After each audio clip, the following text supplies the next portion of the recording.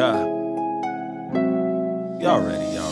Yo, what it do and what it is, this is the Sensei Said So show. I am your Sensei, Vio Sensei, 36 Dread Kage at a music clan, 10th tribe of Wakanda, and we are the rogue ninjas of the Sound Village. And y'all already know it's Shadow to go to the villain, leader of the Water Nation. If y'all with me, pull your double cups up 2 times.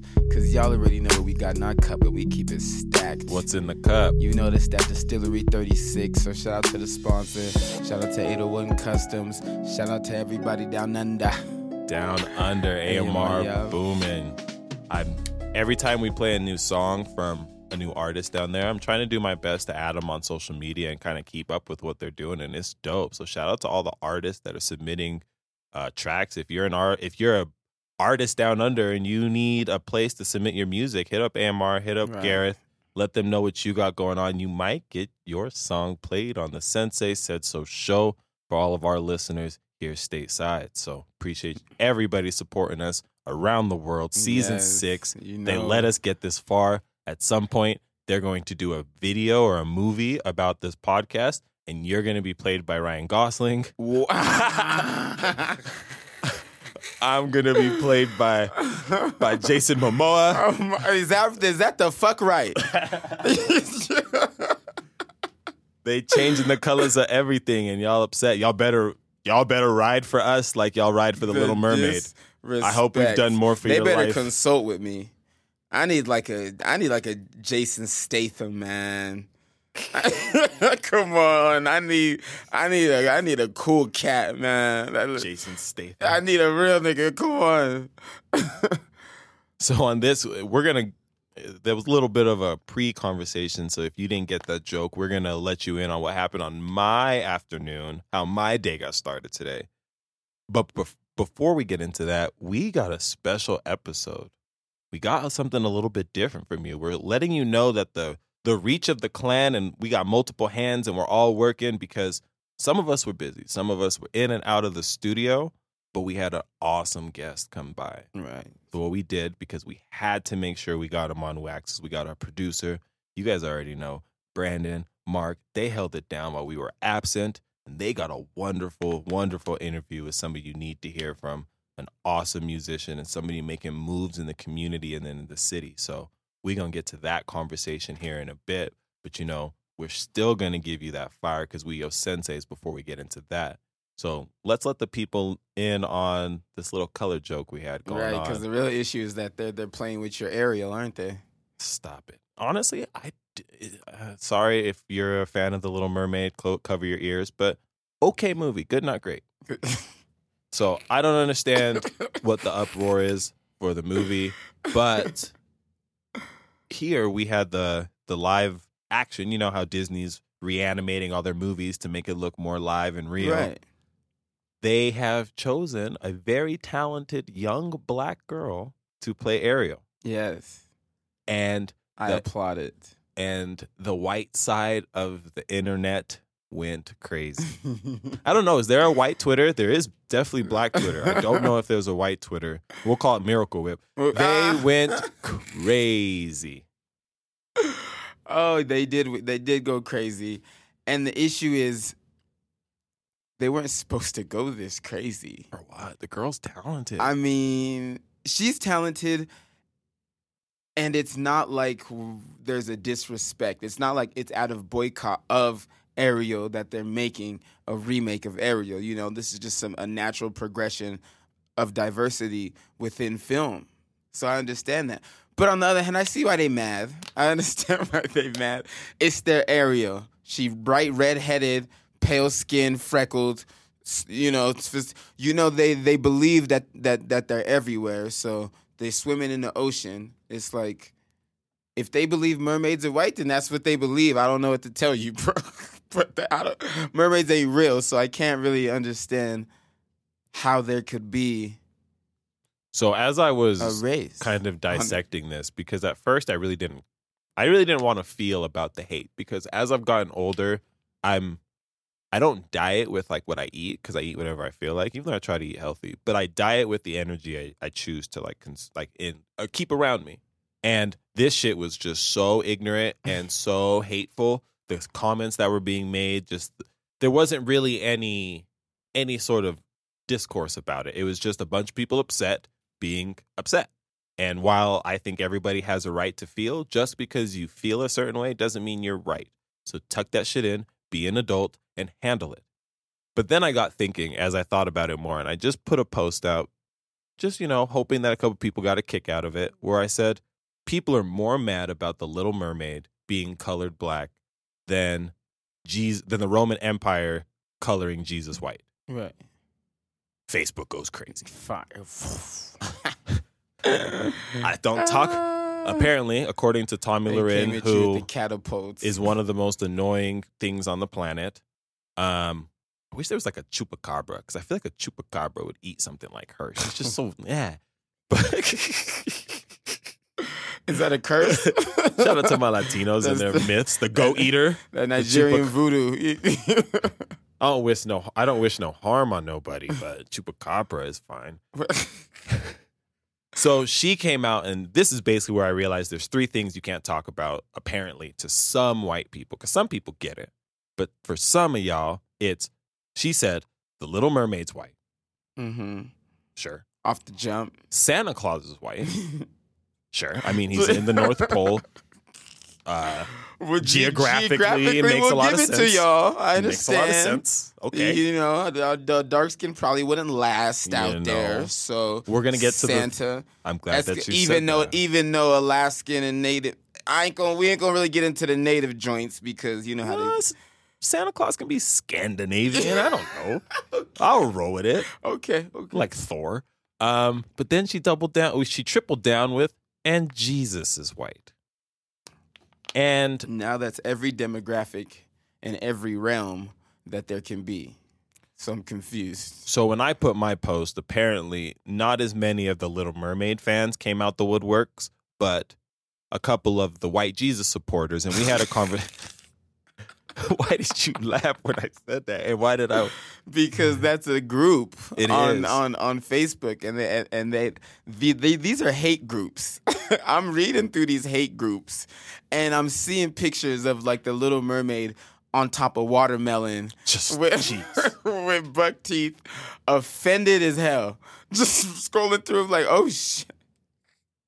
So I understand that this has gone a little too far. I understand a little racial banter, trying to identify. Representation is important in media and in entertainment. So I understand the fight for the representation. I get that. When we had Izzy Smith on the episode, go back and listen to Cryptocurrency if you missed that episode. He said something really, really particular when we asked him. He said, he doesn't know what Jesus looks like, but if you're going to worship a God, you better make sure it looks like you. Right. Bottom line, I absolutely think that's the bottom. That's the golden rule right there.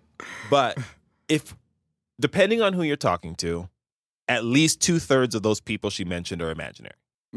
Depending on who you're talking to. And one is underwater. And one is underwater. And one is under goddamn water. And what race could that be? A mermaid is white? Because they made up the character. So is it, and I understand that's why it's white, but it can't be nothing else. There can't be no other ethnicity of mermaids. What ocean is the mermaid from? Might even get close to determining where's Ariel even from? What ocean is she even from? Well, I mean, some of the accents. Is she even close to Europe? The accents of the crab are very Jamaican. There's a lot of Caribbean influence. That's what I'm saying. The crab is Jamaican. Exactly. But she a white girl. You never heard of the slave trade? The weird shit happened. These slave traders were jumping in the ocean, getting it on. Found an octopus. Thought she was sexy. No. So look at the ink on that bitch. The tentacles on this hoe. The fish we could catch. You know that? Gosh. I almost let one go. I had to let that joke for the sponsors. When we have the point where we have a premium Sensei Said So, I would have let that joke fly, but I'm going to tuck that one because it was bad. Because I want this to be an intellectual conversation, because the question I have for people is, do we still think Jesus is white? Like, well, some religions, yes, but religions think all types of things. But let's take the religion out of it. Let's take the fan fiction religions out of it, and let's just look at Jesus the person. His mother was from Nazareth. He was born in Nazareth. Everybody take a second and Google people from Nazareth. Like, I don't know why it's this hard. Like, I'm not pretending Jesus looks like Julius Erving. I'm not saying he out here with a fro and a pick talking about the meek shall inherit this cross. Like, no, I'm not saying that. All I'm saying is, like, let's be accurate with something. Even though we don't know, the Bible gives us 2 descriptions. It's really random that they only talk about his hair and his feet. But on his hair, they say his texture of his hair was like lamb's wool. And then they said his feet looked like copper being burned, burning copper. That's brownish. That's all the people you discriminate against at airports. Y'all are mad because if Jesus tried to go to Delta, y'all would discriminate against him. So y'all gotta... He would get a random search every single time. He wouldn't be able to board nowhere. We're all looking at him crazy, like, who is this guy? He'd be like... The airlines have no business taxing anybody. We all fly to heaven. He just gonna get everybody. Nobody pay for airports. He gonna be at the airport every day until everybody get on the airport for free. I'm with him. So you had a great point earlier where you said I kind of get the outrage because it's a beloved character. Like if they redid Black Panther in 20 years and Black Panther was played by Adam Sandler, we'd be pissed. We'd be like, this is disrespectful to our culture and what this character means to us. Right. So I understand that. I understand it. But in the other breath, representation is important. And what we're seeing in Hollywood is there's now a trend of everybody's getting their moment of representation. Mm-hmm. Everybody's getting their chance. Like the Polynesian community was like, we don't have any representation. Now Moana hit so went hard. Diamond. Moana went so hard. And they didn't disrespect Moana. They made Moana true to culture. Mm-hmm. Strong woman. The Latin American community was like, we don't have any representation. You got Coco, one of their best movies. So Disney and these animated movies are showing they don't care about your white fragility and we want to hold on to this character because it's what I believed in. Then go watch the old one. The old one's not going anywhere. Guess what? This is a new Little Mermaid. And they wanted the new Little Mermaid. They wanted the new Little Mermaid. They did. But y'all got Trump, so y'all can't have everything. And ain't that the realest problem? Y'all can't have everything. But isn't it funny, though, that for so long we were trying to fight for representation? Hey, we want to see more representation in the media, and people would fight us. You remember in high school when we talk about BET, and they'd be like, why is there a BET? If there was a WET, you would be upset. But now that the roles are being reversed and things are being flipped, they are now showing why representation has been important all along, because y'all didn't fight for it when you didn't have to. But as soon as your symbols are now being taken and being dipped in some Crayola colors and coming at a different ethnicity, now they're starting to understand the importance of representation, which it's unfortunate that people have to learn through scarcity, but sometimes shit needs to be taken away for you to value it. So hopefully in this next coming years, when Toy Story, Woody is an Asian character. Oh, go crazy. When Toy Story 5 is an anime, Woody, you got a friend like me. You hoping on that. You praying and begging on that. Buzz Lightyear sensei. They go. That shit would be hard. You gonna try and get a cameo in it? I'ma watch it. I'ma watch. I love seeing the different colors and representation. And you had a post on Facebook that, because the reverse is also happening. We in the Black community are seeing your outrage, and we're doubling down. We're like, all right, we gonna color all your character. I saw the Friends one and was like, oh, I might actually watch Homies. I'd never watch Friends. I might watch Homies. I saw that. There's social media, and there was a whole grip of them, a whole grip of old shows that they remade into Black shows. It's a slippery slope that this has started, because on Twitter, it looks like a race war. It looks like a goddamn race war over this little goddamn redheaded mermaid. General Robert, no damn sense. General Robert R. Lee, the General of the Civil War, General Lee. He's probably rolling in his grave talking about, I fought against these blacks for cotton. Y'all fighting with them over the Little Mermaid? upset and who Sorry, knows? I can't remember racist names. That's why I couldn't. And who knows? They might be able to keep the Little Mermaid. It's really not that big of a deal. It really isn't that big of a deal. But the issue is that this looks like in one country over a classic, legendary show in that country, they're divided in half, arguing and fighting with each other over the race of the classic character in the same country that you guys are all from.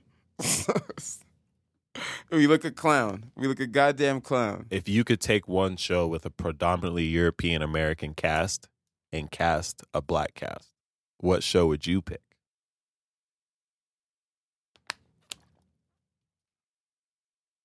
The issue is I don't watch a lot of all white cast shows.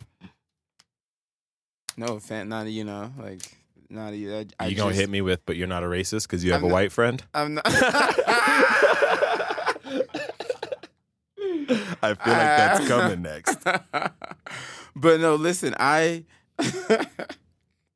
that's funny. It's not even. Give me Law and Order. I need Law and Order. This is a hard one. Dip it I'm all. really trying to even think. Change Mariska Haggerty's character to Taraji P. Henson. Bring Stabler back, but make him like Kevin Hart. Nah, not Kevin Hart. Make him like Michael Ealy. He got a very he got a stare, he'd be looking all sad and shit. House. Okay. Dexter. Okay. Boom. That's dope. Dexter Black would have been I don't like wild. seeing black people killing things though. Exactly. So and that's why, it needed to be that way. That's how I could watch it. But who would you have play it? Travis Scott? Who played Dexter? What kind of goddamn booking money do I got? What? What's my budget, man? I'll fuck around and star in it then. Can you act? Get my check the resume. Agency signed. That's back in my day, Now I own my own shit. I almost put him on the spot. What I want somebody to do is if y'all can give us like a short script for Shadow to read, give him like a week, and then next week we'll have him do a week? I don't need a week. Oh shit! Well, send it in. And I don't need a week, man. I can act. Next episode, I'm gonna try to get these together. I'm not gonna let him see it. I'm gonna give him 25 minutes to read it, and let's get a live read. Make motherfuckers cry on the podcast as you show us your acting skills. You might get booked for the next Spider-Man or something. You like drama? Is that what you like? That's the best. I think. I think the two best forms. I think the best one is comedy. Because you can kind of fake drama. You can't fake funny. You're either funny or you're not. So if you want to go funny, we can get some. You can make people laugh. But drama will just be interesting. You want to see my range? It'll make for a really... Because what we could do is we could branch out. And I thinking I'm going to get a guest on because he does live stories on his podcast. So like he'll just create a storyline and then he'll read the story. It's like story time with him. So, hey, story time with Shadow and just have you dramatically read Game of Thrones shit or something like that. I haven't even seen we can do a real black. No, we could do like the Boondocks. You can like retell the Boondock stories like it's OG. How they be doing? When Riley started the fundraiser. Act 1. I'm dying. I watched the basketball one yesterday, the All-Star weekend. You better be able to do different voices and stuff, play different characters. We gonna test you. We gonna see what this agency signing really means. We're gonna see if you really lived up to that deal, that contract, or did you Kawhi Leonard them? Did you come for a year and then leave? Oh no, I was a gem. Always will be, never will be dulled. Sorry. So, what I want to do now, I think this is a perfect time. This is a perfect stopping point for us to listen to a little bit of music. I believe the first song that we're going to play is actually from Australia. So we're going to get into that early in this episode.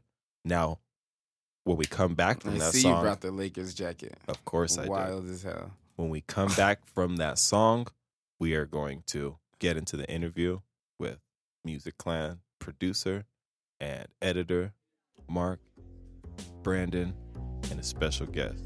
So Enjoy the song, and we'll see you at the end of that interview. Schools and kids.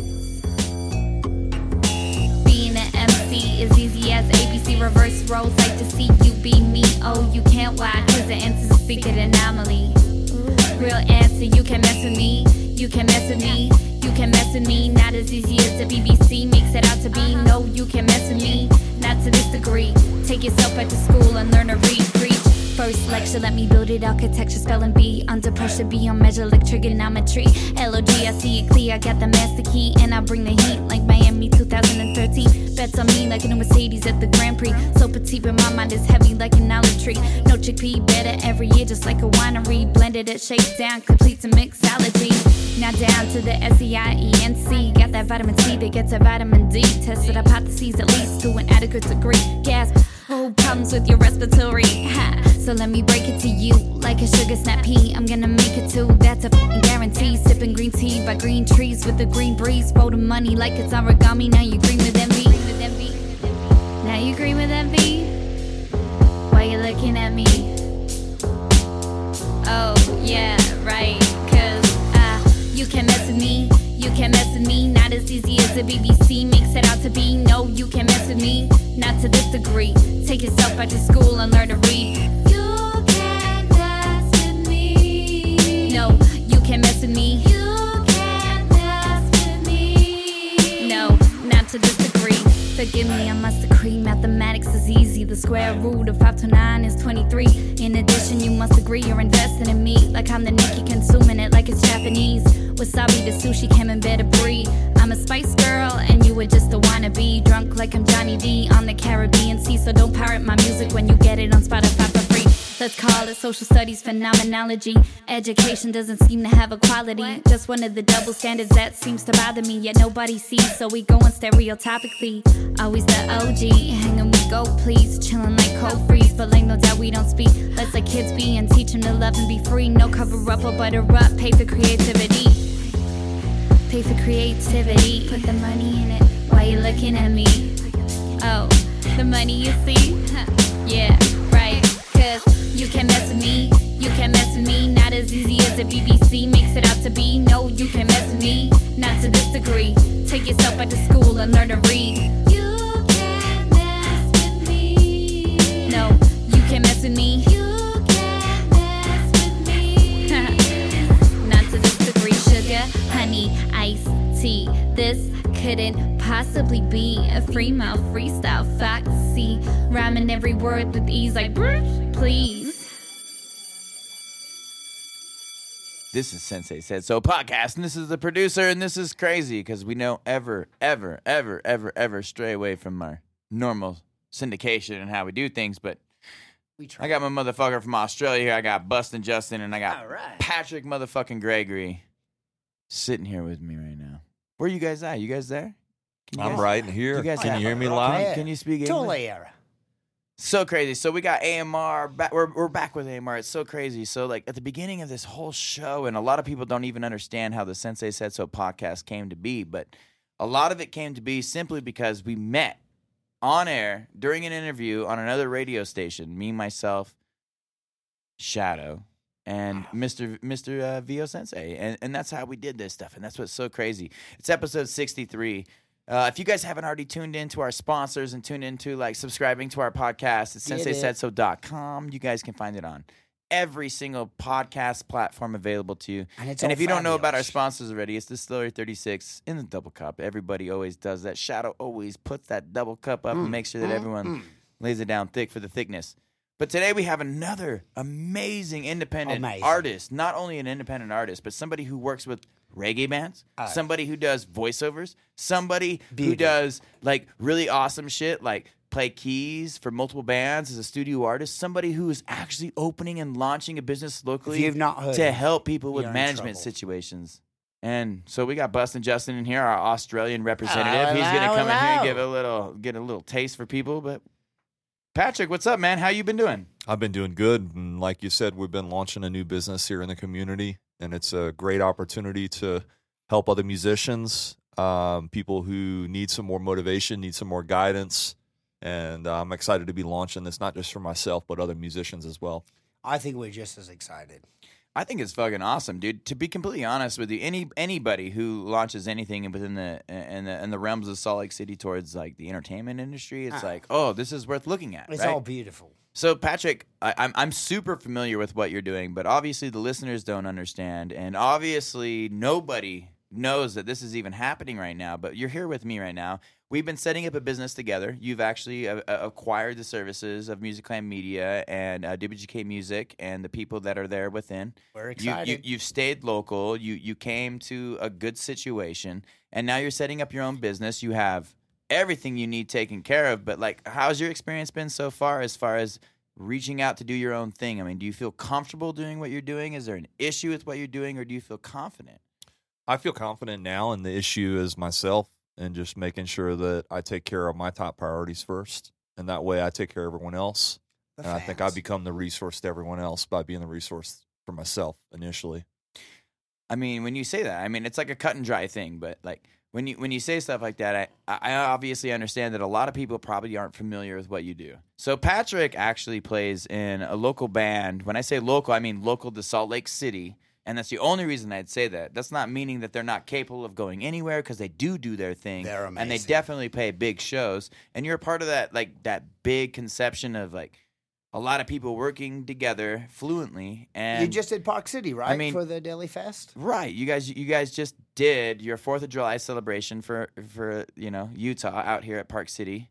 And you guys had a really good, like, situation set up for the park. I mean, kind of tell us and the listeners a little bit more about like what that was like and how that felt, and I mean where you were with that, like personally. July 4th is an awesome experience for the Greenleafs and myself, and with that, comes some preparation, and we're always ready to play shows. But for our nation's independence, I think it's another celebration as well.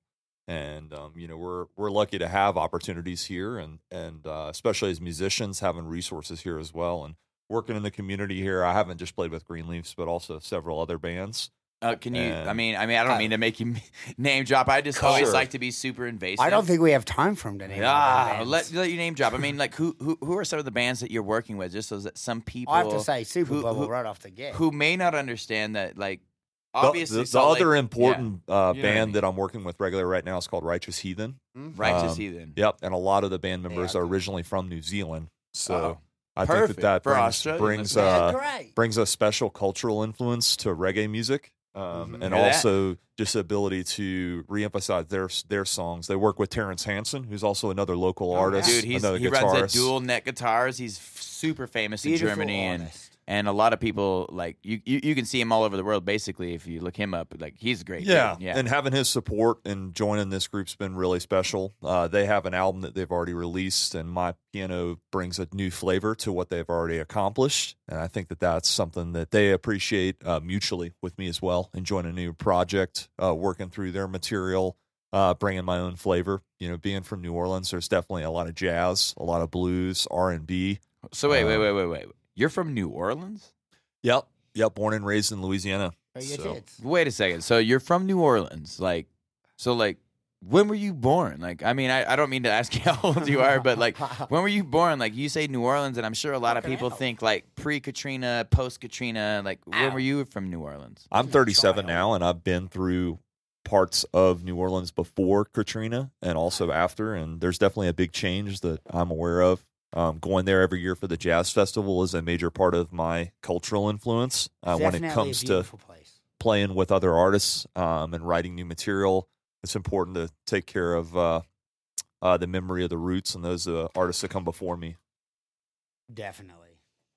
So with that said, I mean, I was working for Holiday Inn when Hurricane Katrina happened down in New Orleans, and to be honest with you, a lot of people have like their own experience and their own memory of like stuff that happened. I mean, I have my own memory of 9/11 that no one's pretty fond of. And then I have my own memory of Katrina. But to be honest with you, when Hurricane Katrina happened, I can't help but say, yes, I made a lot of money during that time because I work for a company like Holiday Inn. When you're booking hotels in a catastrophe, people pay top dollar. And we're counting on, as a company, you to have insurance money. So what do? We make sure that you book a room in every hotel that we've got just to make sure that you can get there and get your room on a reservation during a catastrophe.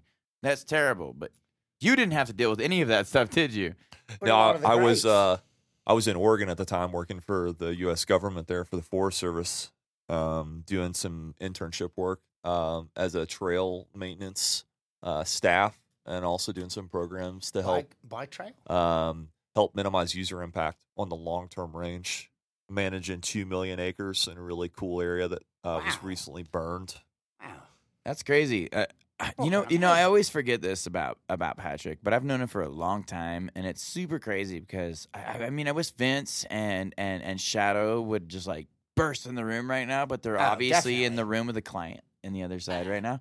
And that's what the cool thing about Music Clan Media is, like, they're doing super cool things for memberships and stuff for artists. It's a studio ran by artists, and they're like providing it for artists. So it's like super affordable. We're waiting. Just saying. I mean, check them out at senseisaidso.com. You guys can always look at that stuff. But I don't mean to sidetrack, but at the same time, so you obviously are in a situation where you're working with local artists, and you're obviously you're in your own arrangement in your own city, and you're 37, like you said it, not me.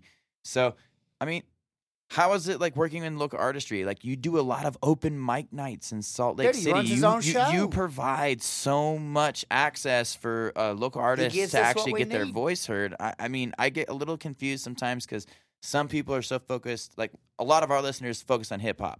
But have you ever thought about the music scene as like its entirety and the open mic nights that are involved? I mean, I know you run some open mic nights, and I know you got one down at Chakra downtown. Chakra downtown Tell me about that a little just bit. finished second night this past Wednesday night, and it's probably It's a lot of fun.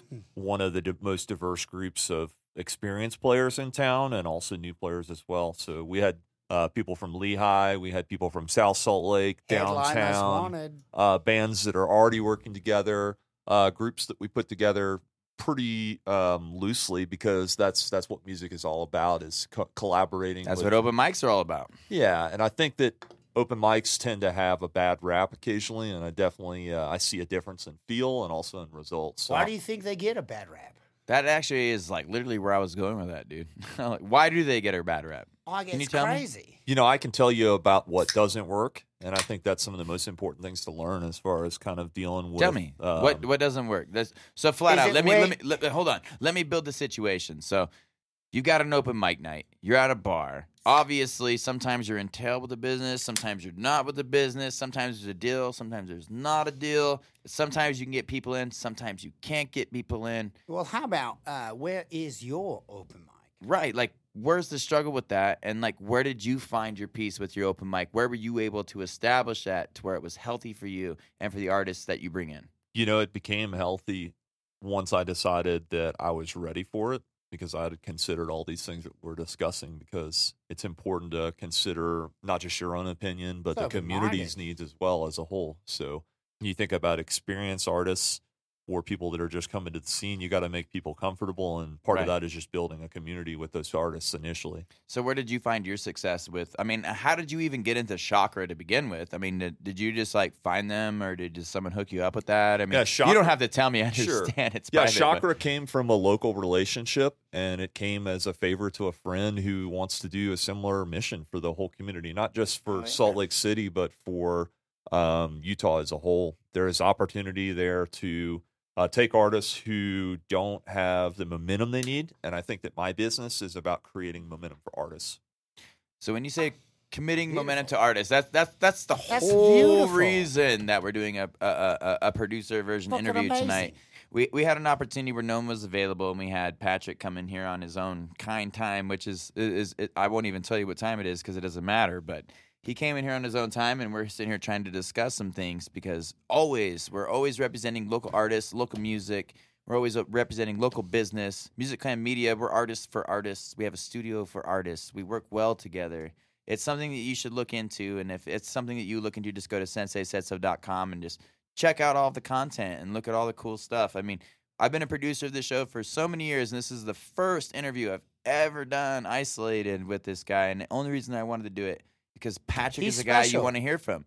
Patrick is the guy in the scene who's allowing people to come and have their voices heard, allowing them a platform, and that's something that we're all excited about. The Sensei, Shadow, the villain. He always wants you guys. This guy. Right. He always wants everyone to have a platform. They always want everyone to have a platform to speak. This guy's got levels. And that's what's wonderful about it. So Chakra Lounge, downtown Salt Lake City. What is that? Monday nights you do that? Every other Wednesday. Every other Wednesday. We have See, another I'm host. not even right. Another host that is there helping us out, Kate, and she's a singer-songwriter. She's worked in the Greenleaf studio with Man vs. Music locally with Michael Sasich, a wonderful engineer. Michael's great. Stop right there. So even that said, this man Michael not only is has enough great. time to run an open mic for a lot of people and to have artists come in and speak their words, he's got time to sit in a studio, work with a recording band, and Right. also perform at like some of the biggest situations here in Salt Lake How City can you be that / busy Park City / be Utah that / awesome? the Western States. So you just literally did a performance up with Green Leaves, your reggae band that you work with, and you've been in the studio with them. Tell us a little bit about that experience. That experience in the studio was one of the more stressful times of recording. Dealing with a situation where you're live at a show is very different than being in the studio. And I think that's important for artists to consider when it comes to how they want to present their content and just understanding that those environments are very different. And I'm more than welcome to help people become more comfortable in either situation. It was a major growth experience for me. And seeing at the end of that day where I spent almost 8 hours in the studio on the weekend. It's crazy when you said the end of that day, and it was like literally. And I know for all of you listeners, you guys are listening to it when you listen to it, but that was yesterday. Yes. As far as we're talking. Sure. Yeah, and The you know, parade at the end of ended that at day, the when my producer looks over at me and I've only ran one song twice, and I'm done with it, and I have one other song that took me 3 hours, I'm pretty stoked, personally. It's amazing. You know what's crazy is like we literally have listeners from all over the world, and it's beautiful. I literally never get on wax, let alone with my Australian brother Bustin' Justin over here, who's probably maybe or maybe not finding a place here on this show. But at the same time, it's like I've never done this. This is something that we don't normally do, but I had to do this with We you, had to. Patrick, because simply you're doing something amazing in our community. It's fucking beautiful. And obviously, schedules don't work out sometimes. But we're all here right now, and we're talking about something that you're providing towards the community. And you've just recently opened up a business that's available to everybody. Aside from being a studio artist and being a performing artist, I hear that you're setting up piano lessons. You're setting up a way for people to learn the trade, a way for people to have management or some sort of representation. Tell us a little bit about what your business is and set it up. It's about empowerment. It's about creating momentum. It's about coming to every artist on their level, whether I engage in their genre proactively or not. I'm always there to listen and support people. I think that's probably one of my biggest skill sets, working to help teenagers here locally in Utah outside of music, not just working with talent management, but also working with portrait photography and doing Wow, concert beautiful. photography. This guy is a beautiful filmer. I've seen all of his. I've seen a lot of his stuff. So we've had a lot of conversations personally between the two of us recently. So how do you feel about working for the syndicated press as a press representative, utilizing the First Amendment that this country offers as freedom of the press? Like, how do you feel like that's respected in today's day and age, and how do you think that you can apply that to your business? I think that respect comes with respect, and you can't make everyone happy. And, you know, one piece with the Chakra Lounge, again, coming back to the open mic, I might have, you know, a great run of the most of the night, and then maybe I encounter a certain situation, and that doesn't mean that that situation becomes unmanageable. That just means that we're never done working. And that's why one of the goals of my organization, Patrick's Best Music, is about momentum. It's about empowerment. It's about community focus. Progression. And then I think the rest of the cards fall in place once you have people that believe in themselves, but also believe that I can genuinely give them a starting point to kind of establish themselves with whatever their goals are in music otherwise. So I'm going to stop you right there. We're going to take a quick break. Wow, that was beautiful. We're going to listen to this song from the Music Clan. I love these guys so Oh, very kidding. much. And right now, I literally just got back from my 4-episode hiatus, and we definitely have a crew who's been pulling their weight and doing their thing, and that's why I wanted to show up and make sure an interview was done, even if they couldn't make the time to be here, because simply we're all so busy. So busy. It's an artist show. That's why I'm when, here, when you right? deal with a bunch of musicians, when you deal with a bunch of proactive, business owning, collegiate people, that's what Yeah. you get. Sometimes you have a conflict of interest with schedule, and that's why you're stuck with me, the producer. And a fill-in singer. That's why you're stuck with Mr. Mark Engel recording us. He's sitting here in studio. We got Bustin' Justin. We got Patrick Wilson. But we're going to listen to a song from the Music Clan. It's one of my favorite songs. So good. And it's time to tune into that shit. And I'll tell you all about it when we get back on the Sensei Said So podcast. I got the vision. Yeah. I got the vision. I promise. I got the vision. Yeah. All eyes open. I got the vision. I promise. All eyes open. I got the vision. I swear to God. All eyes open. I got the vision. I promise. All eyes open. Listen. I made a promise to the niggas in my city, I'ma go and make it happen. I made a promise to the niggas rockin' with me, I'ma go and make it happen. I made a promise to the niggas in my city, I'ma go and make it happen. I made a promise to the niggas rockin' with me, I'ma go and make it happen. I remember when they used to tell me that you the one, you gotta make it. Giving visions of the city's future, and now I know I gotta take it. I'm the monster from the underwater, the originator where the lake hits. Got a blessing from the whole city to run and go and spread the lake shit. All eyes open, I got the vision. Firing off on a piss, bad boy rockin'. I got the wisdom, try not to end up in prison. There are some that wanna see me fail, but I am looking down on the hatred. Hating on me ain't doing nothing for you, but I see you there saying. I made a promise to the niggas in my city, I'ma go and make it happen. Made a promise to the niggas rockin' with me, I'ma go and make it happen. I made a promise to the niggas in my city, I'ma go and make it happen. Made a promise to the niggas rockin' with me, I'ma go and make it happen. Ain't an easy city catch fire, but there's one thing that I know. When these chilly niggas feel the fire, brother, I know this shit gon' blow. Let my hair down on every city, cause I'm about to make this shit go. Precipitating on the whole crowd, it's about to make my shit fro. Lake City, that's the birthplace. In the box state, that's home. Met some cool niggas from the 303, smoking J's out in the blow. Brother Nick in the Foco with the Swisher Sweets on go. I got 2 homes and they on my back, and I'm about to let the world know.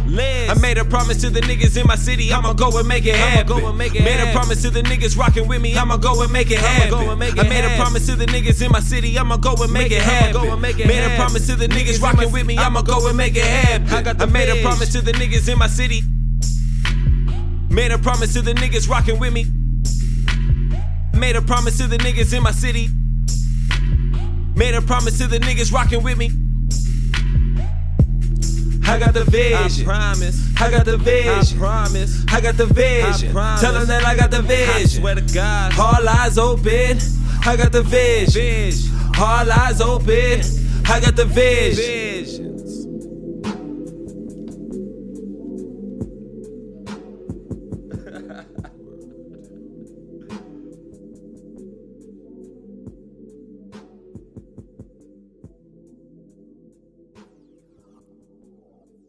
I got the vision. I got the vision. Try not to end up in prison.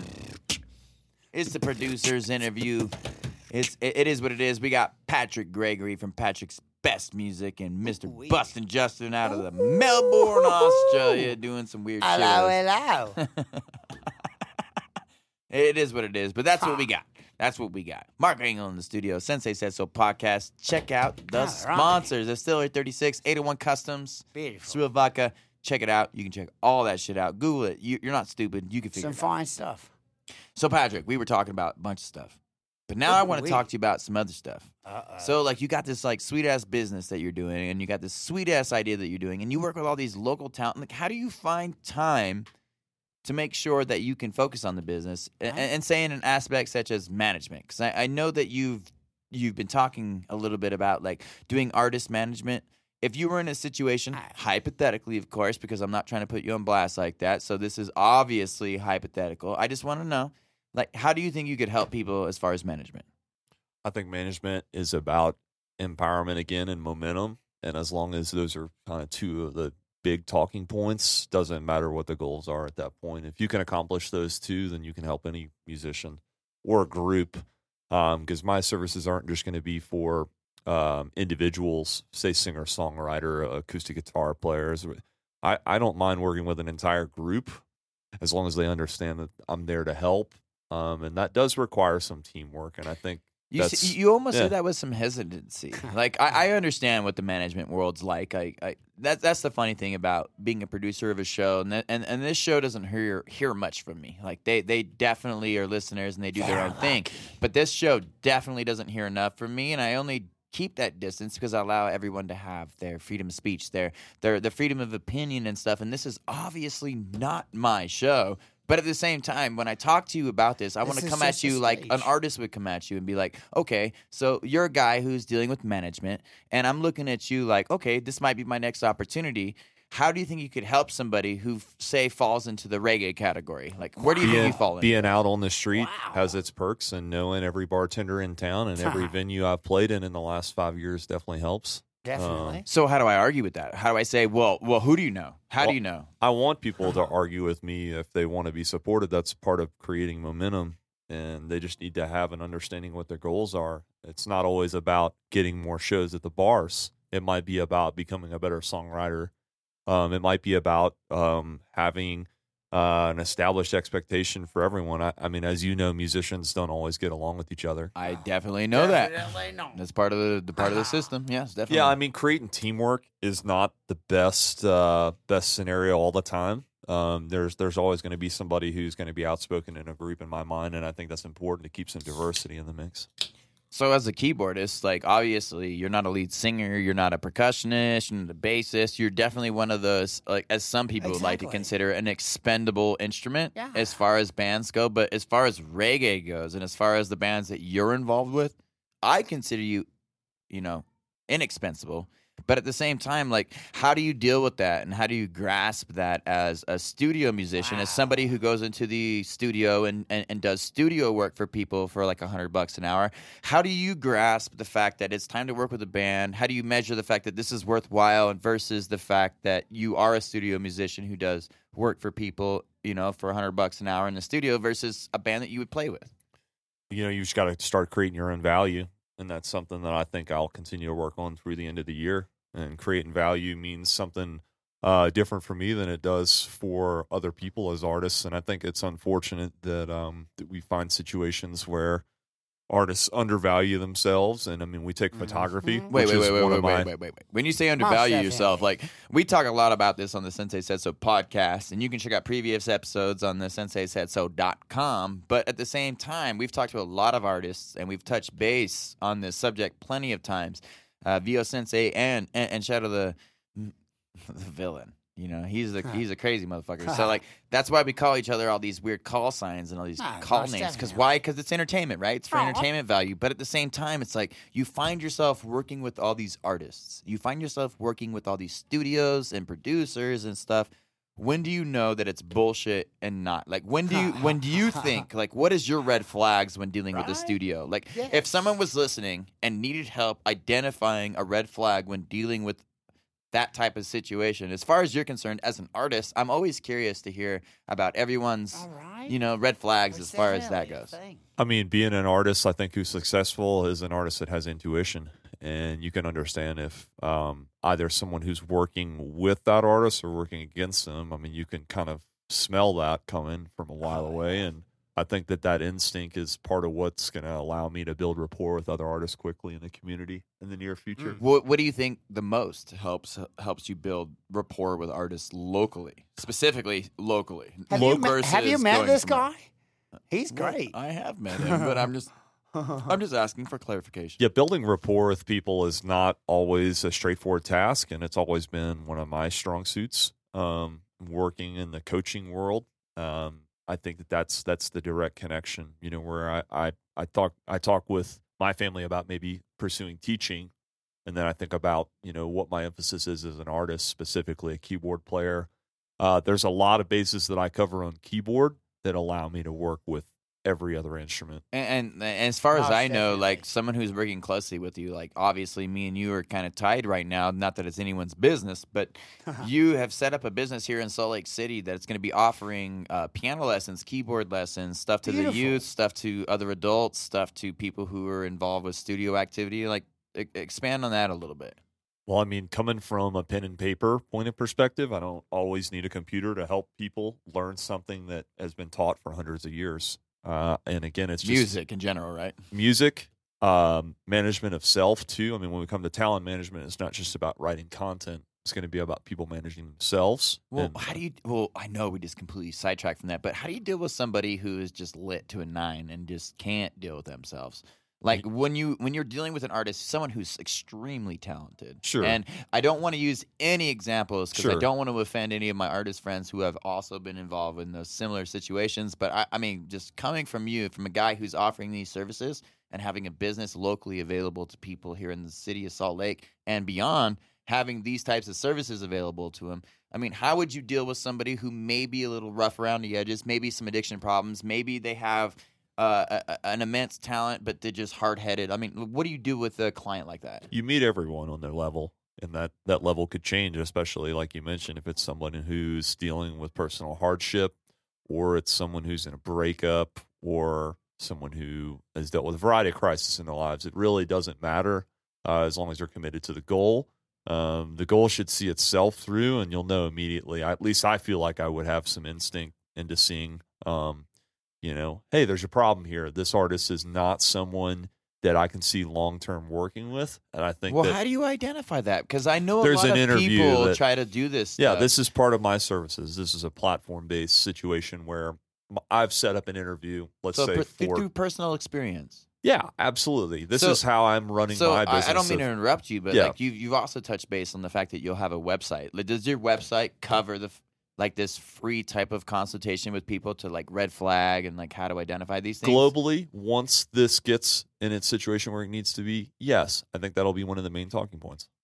I think that's great, dude. Like, because I feel like artists That's all over the fucking world, not amazing. only here, Australia, Europe, Definitely. the all the waiting. Southern Hemisphere, the global South in general. I feel like if people had more access to knowledge and more access to Definitely. people willing to work with their situation and know about how to deal with that situation, that it could be successful. Yeah, there's Most a whole. I mean, I would consider that in communication a soft skill, and that's dealing with crisis. That's an artist dealing with a club manager.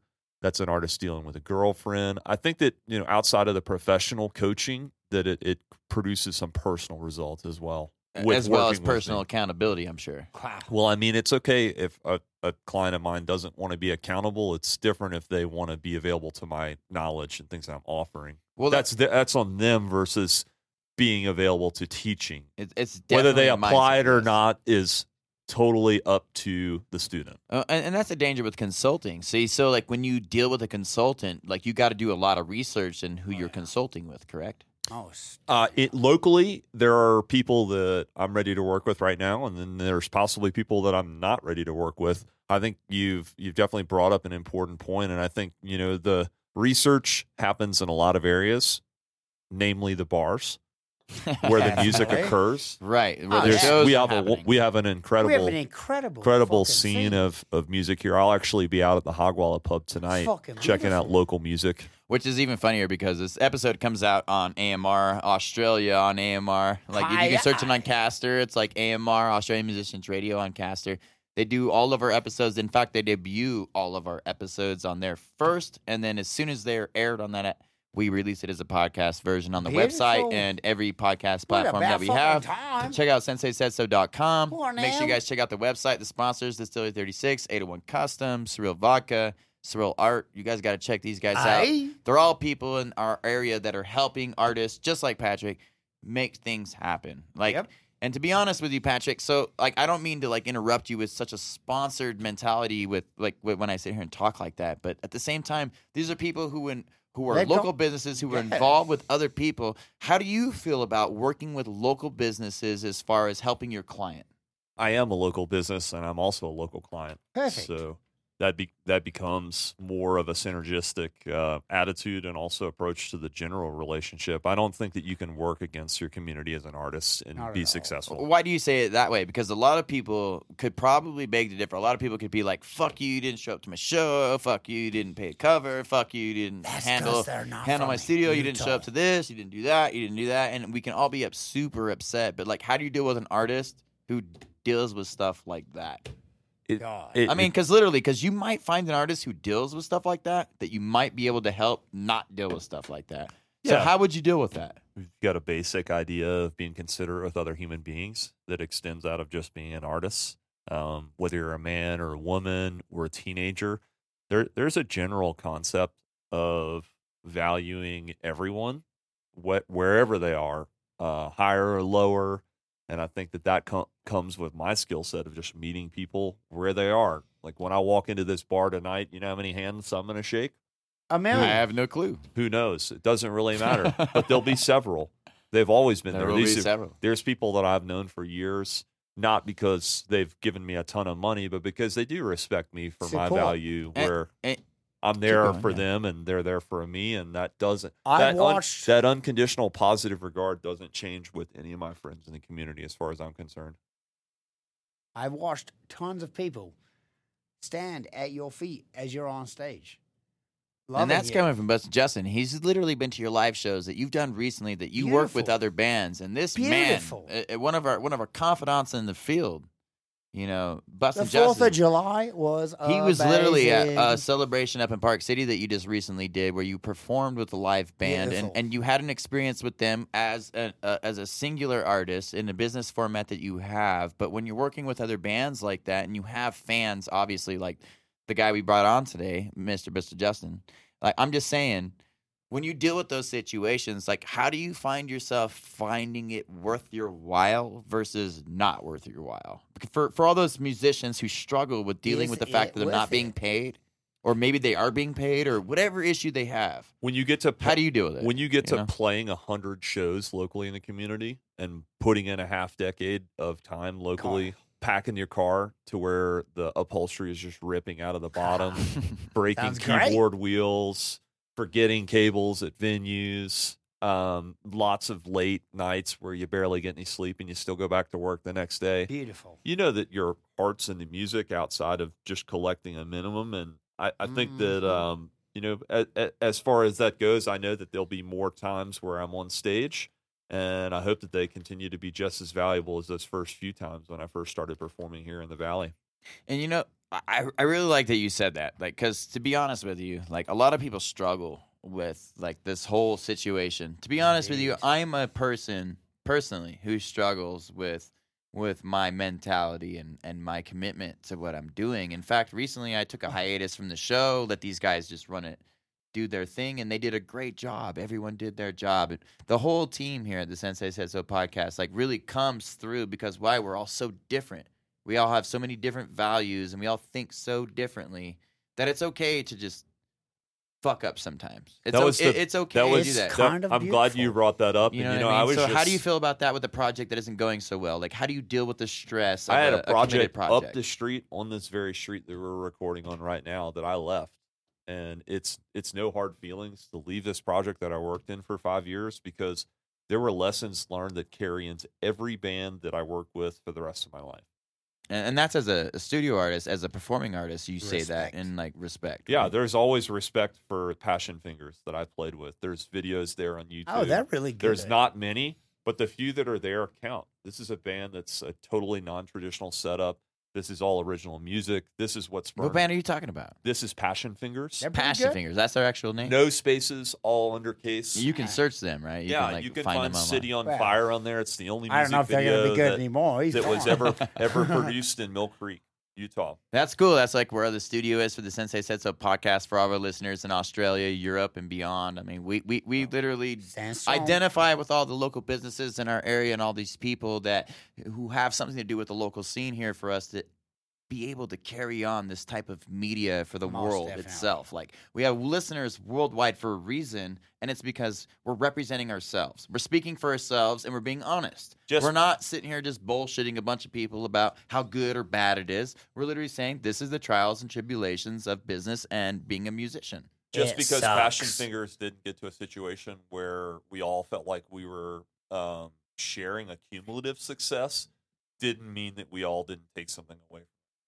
What did you take away from that experience personally? Like, just fuck everything else that happened and your identification of it, but what did you take personally from that situation? Wow, what a question. Setting better guidelines for how I work with those situations. So and what means? Be more specific. The main situation primarily before a show with any band is rehearsal. So like rehearsal time was an issue for you with these guys, or it was. It can be, and it still is. Why was it? Like, How do be you get specific. 9 people together? Don't tell me names or anything, but I'm just saying like situational specific, so that other people who are struggling with this may understand Sure, where you're coming from as that kind of guy. Again, with my service offerings, it's about time management, and I think that there were ideas in my mind where there's too much time dedicated to an objective that I didn't think had its given payout. So creating a different value for every Monetary gain over artist predecessor. it did involve money at that point where I was rehearsing. When was that point? Three How nights long a week. ago was this? Like, are you talking just like recent, or are you talking like random? This shit? would have Like, been how long almost. ago This was would have been probably 5 years ago. So, like, you just went through this experience personally as a studio artist, performing artist, joining other bands to try to help them out with their thing, and you're trying to figure out some traction. Yeah, And it became complicated. I have. Okay, cool. I just want to make sure I'm hundreds- following. Hundreds of hours there with this group that I'll never Fucking Wally take for tosses. granted. And I recently had an opportunity to visit with these guys, and they're doing some other work as well in the community, and they have a totally great. different set of goals. And I'm proud of the work that I've done with them because I was able to decide what my goals are going to be. And I think that bands struggle with unity because everyone in the group is going to have a different goal and a different value for what they want to bring.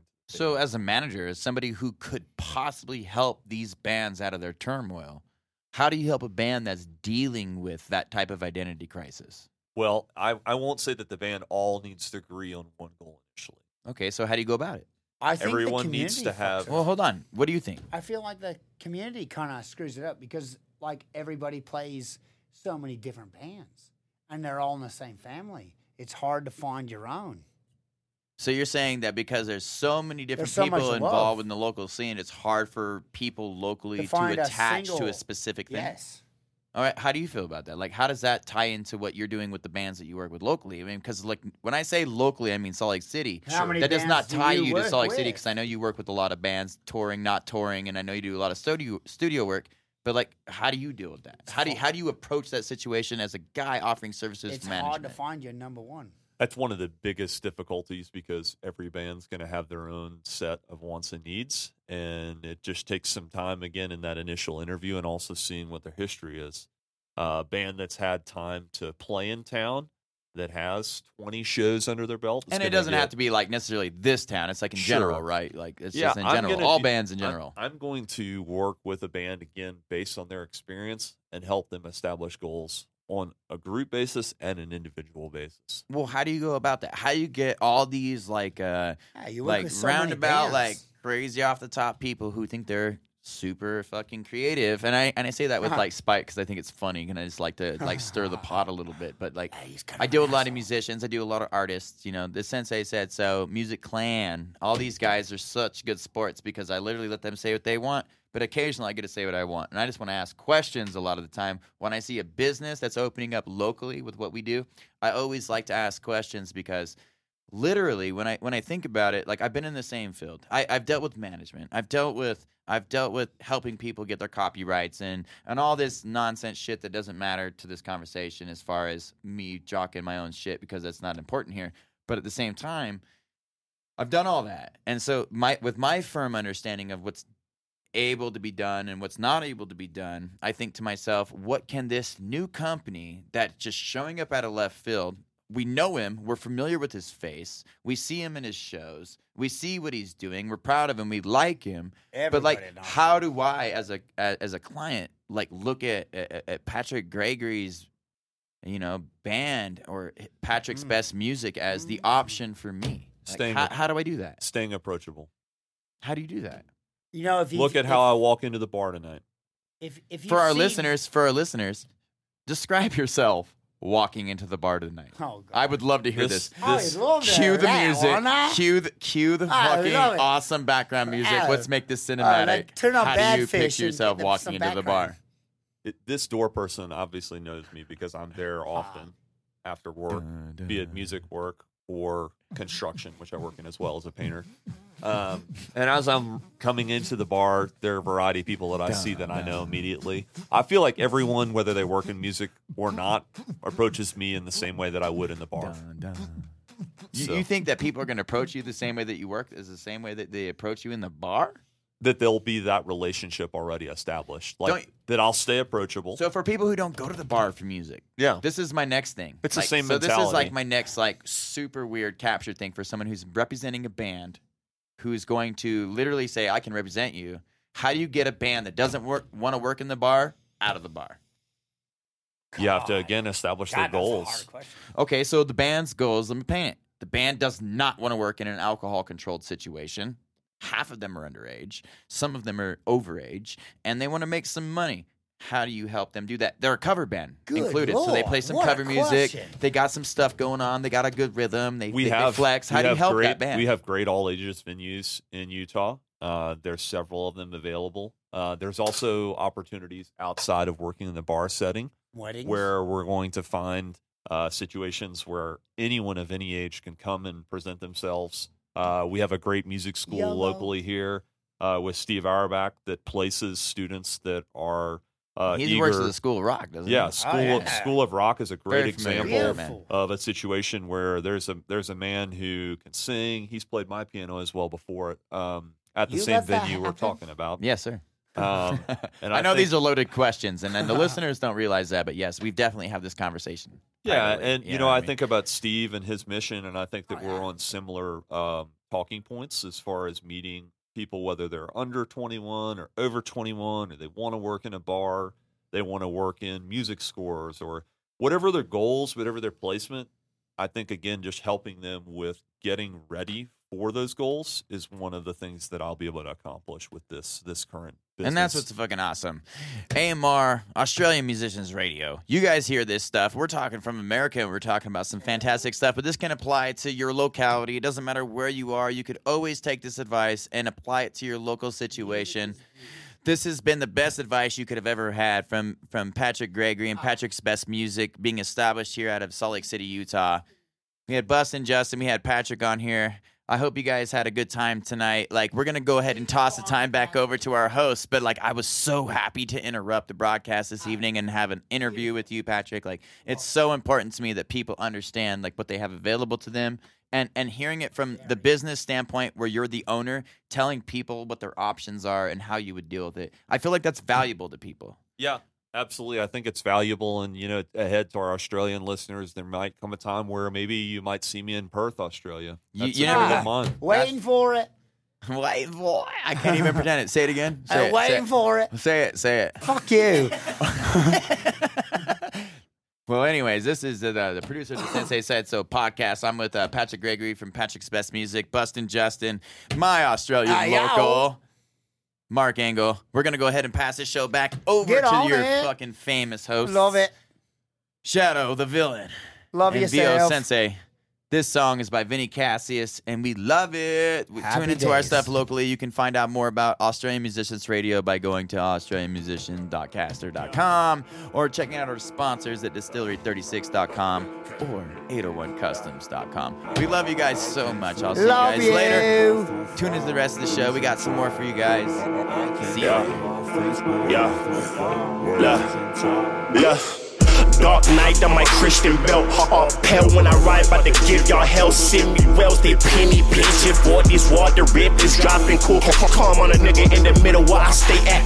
Nigga, I'ma take that. Feeling like Diddy to your city. Can't break it when I play back. I stay facts, never fuck around. Throw lines on your temple for the crown. Like nigga been the king since the pawn play. Life like it's chess, lot of squares in the playing field. Running through the village and they hating still. All of that jazz, right in, get roll on. You talking, get stole on. I been pacing for a moment to clear these evergreen. A lot of trees are common nurse. I've been riding for the swerve. I've been looking for my purpose. These niggas is lurking. I see you like y'all ain't ready for that new shit, that new whip, that new bitch. All black, smoke a killer, y'all.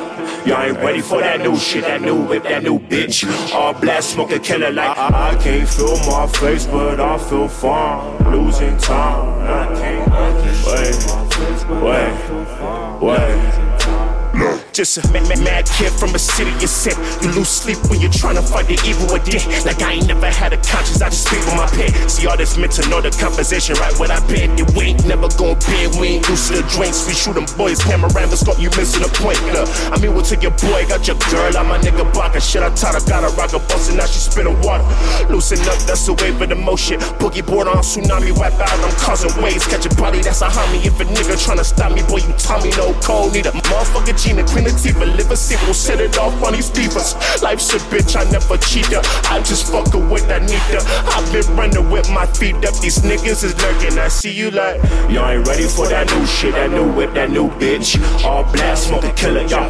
Y'all ain't ready for that new shit, that new whip, that new bitch. All black, smoke a killer like I can't feel my face, but I feel fine. Losing time, I can't wait.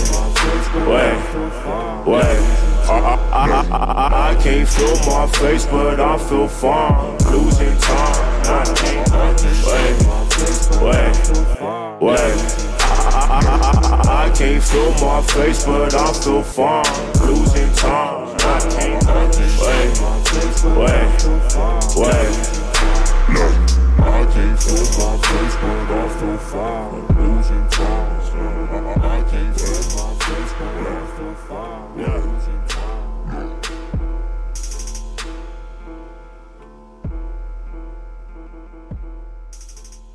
Welcome back to the Sensei Said So show with your senseis. You already know. Hope you enjoyed that last song. That was Vinny Cassius with that new shit.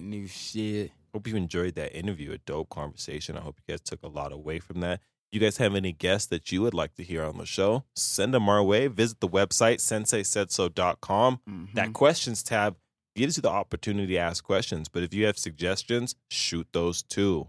Really appreciate those. Please do. And that being said, coming back from the break,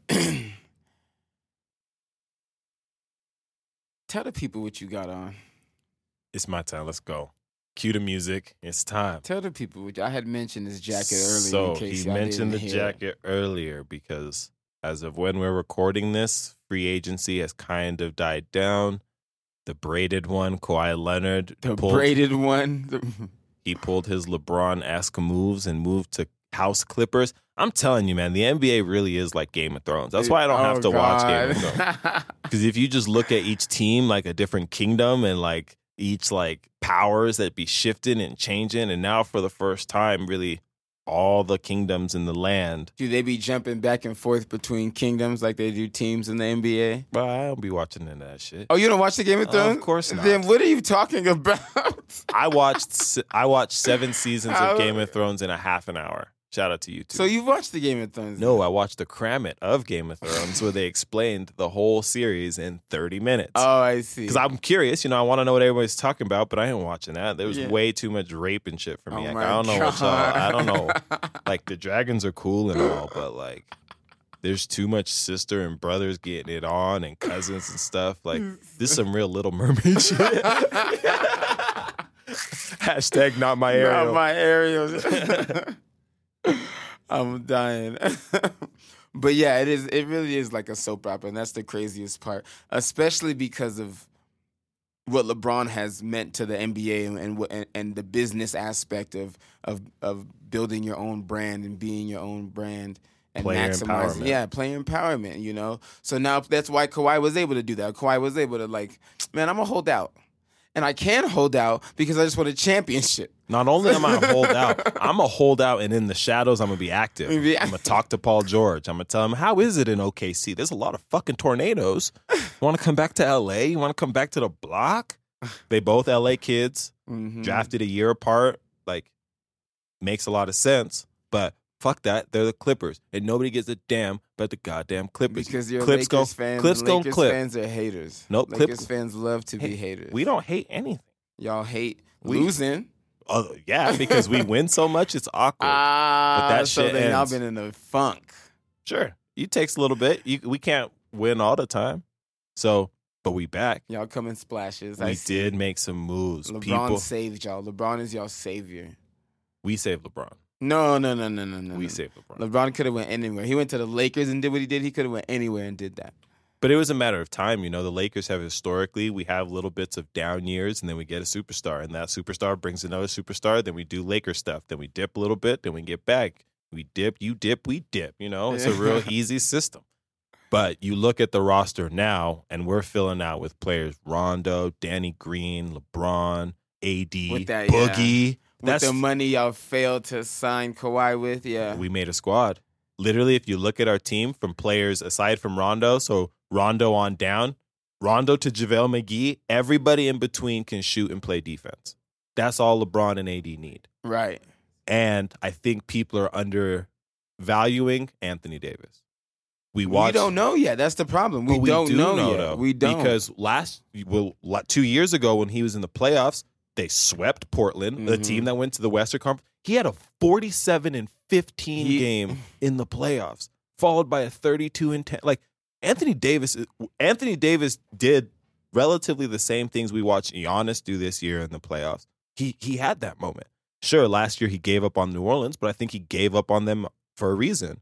Because outside of Drew Holiday, Rondo, and Boogie, which 2 of those 3 are with his team now, he had no players. Mirotic just went to go play in fucking Barcelona. Right. He ain't even in the league no more. Right. Darius Miller, that's my neighbor. Frank Jackson, that motherfucker went to Lone Peak. I know where he's from. We know him. We know that little kid. So it's like he didn't have no ballers. He didn't have no hoopers. But now he looks around, he sees Danny Green, champion. He sees Rondo, champion. He sees JaVale McGee, champion. Jared Dudley, that's a veteran. That's an old head, been in the league. Like, he looks around, he's like, oh, I'm playing with professional basketball players. That's what the Lakers have needed. Our coaching staff, 3 professionals. We got Lionel Hollins, we got Frank Vogel, and Jason Kidd. All professionals. New. They're not new coaches. No, new to the Lakers. Sure, they're new to the Lakers. You're right. But it don't matter who the coach is because LeBron the coach. Y'all are just there as figureheads. Y'all are there to make substitutions and figure out the defense. But LeBron's the one that's going to orchestrate the offense. You got Rondo. Like, we have a team full of veterans, full of leadership, there's not really that many personalities. Does he pass Kobe if he wins the championship with the Lake Show? When you say pass Kobe, I need to know a little bit more about what you're asking because that's a very particular question you're asking somebody wearing a Laker jacket. I see. I could burn the studio down if I don't understand your question. I could burn this whole shit to the ground. And that's what we need. In purple flames. What I'm asking is LeBron being the force that he is, the greatest single playing force to ever play in the NBA, decides to risk it all to go to a failed Lake Show and revive them. I don't mean is he gonna surpass Kobe Bryant as the Laker? He's not gonna be there long enough to do that. But because he went and revived the Lake Show, so he essentially absorbed some of Kobe Bryant's legacy, is he now get a chip up above him in the overall race? Like as players, this overall players? Yeah. That's difficult because the conversation on who's the best player is difficult. If you're asking me just who is the best basketball player, I don't think it's either one of them.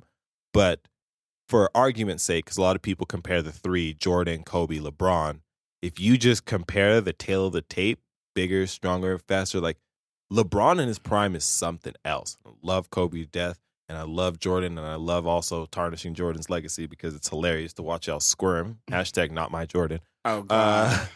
But I think LeBron has a chance. I think an argument can be made that he's already surpassed both of them, if not 1 or 2 of them. But I don't think he's solidified it, and I don't think there's anything he can do at this point in his career. And maybe something crazy happens in this new year. But I don't know what he can do to really make it cut above the rest. Because I see the argument for either one of those 3. The championship.